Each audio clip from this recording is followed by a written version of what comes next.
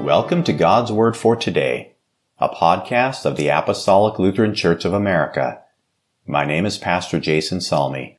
I serve at the Vancouver Apostolic Lutheran Church in Vancouver, Washington. Today is Friday, February 17th, and we're looking forward to the Transfiguration of our Lord. Yesterday we heard St. Matthew's account, and today we'll hear from the Holy Gospel writers Mark and Luke. The following article, Eyewitnesses of His Majesty, was written by Lois Matson and published in the February 2023 edition of the Christian Monthly. We remember the Transfiguration of Jesus in February. The Gospel writers Matthew, Mark, and Luke all record this event, and the disciples Peter, James, and John witnessed it, up close and personal.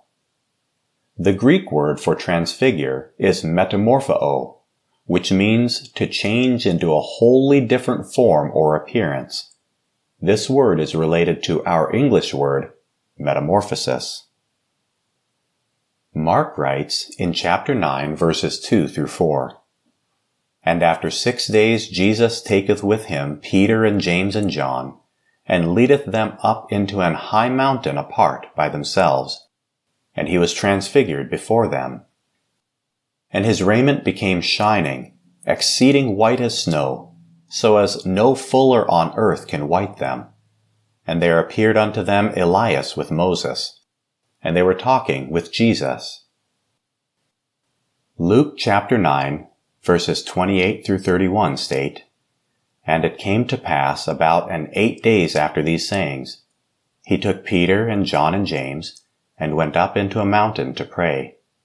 And as he prayed, the fashion of his countenance was altered, and his raiment was white and glistering. And behold, there talked with him 2 men, which were Moses and Elias, who appeared in glory and spake of his decease, which he should accomplish at Jerusalem." For most of the 30-odd years that Jesus walked this earth, his divine appearance was masked. When the Christ was born, his mother Mary and earthly father Joseph saw a human baby. At 12 years old in the temple, the doctors of theology saw an ordinary descendant of Abraham, one who was keen to listen and learn. To the eyes of his disciples, Jesus appeared to be an average Jewish man.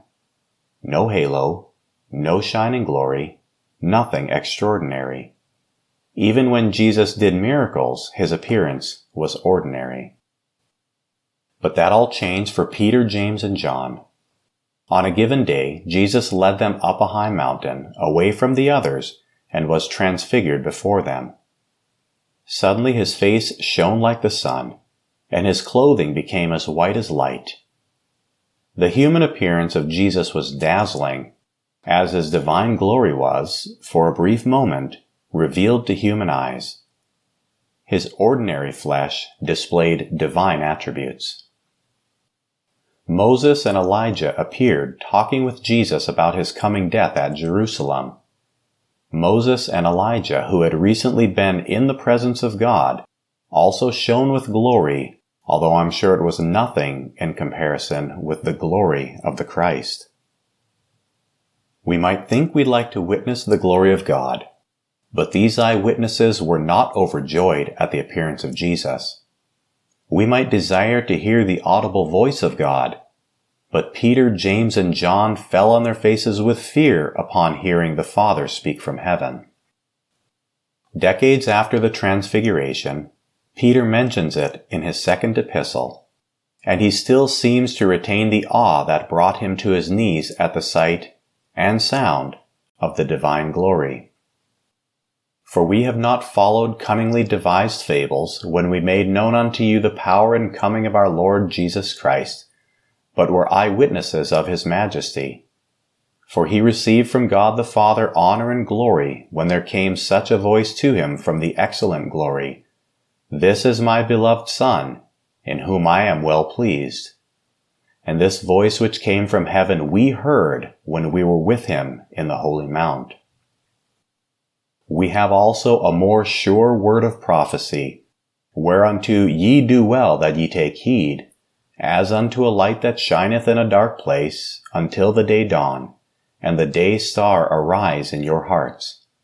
Knowing this first, that no prophecy of the Scripture is of any private interpretation.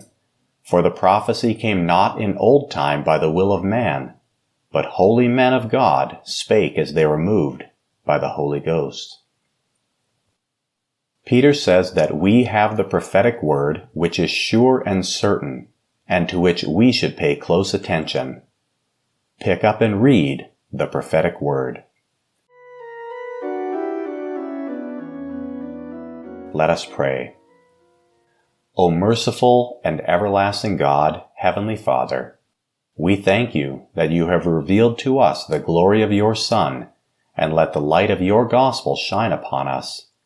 We pray that you would guide us by this light, that we may walk diligently as Christians in all good works, ever being strengthened by your grace, and conduct our lives in all godliness. Through the same, your beloved Son, Jesus Christ our Lord, who lives and reigns with you and the Holy Spirit, one true God, now and forever. Amen.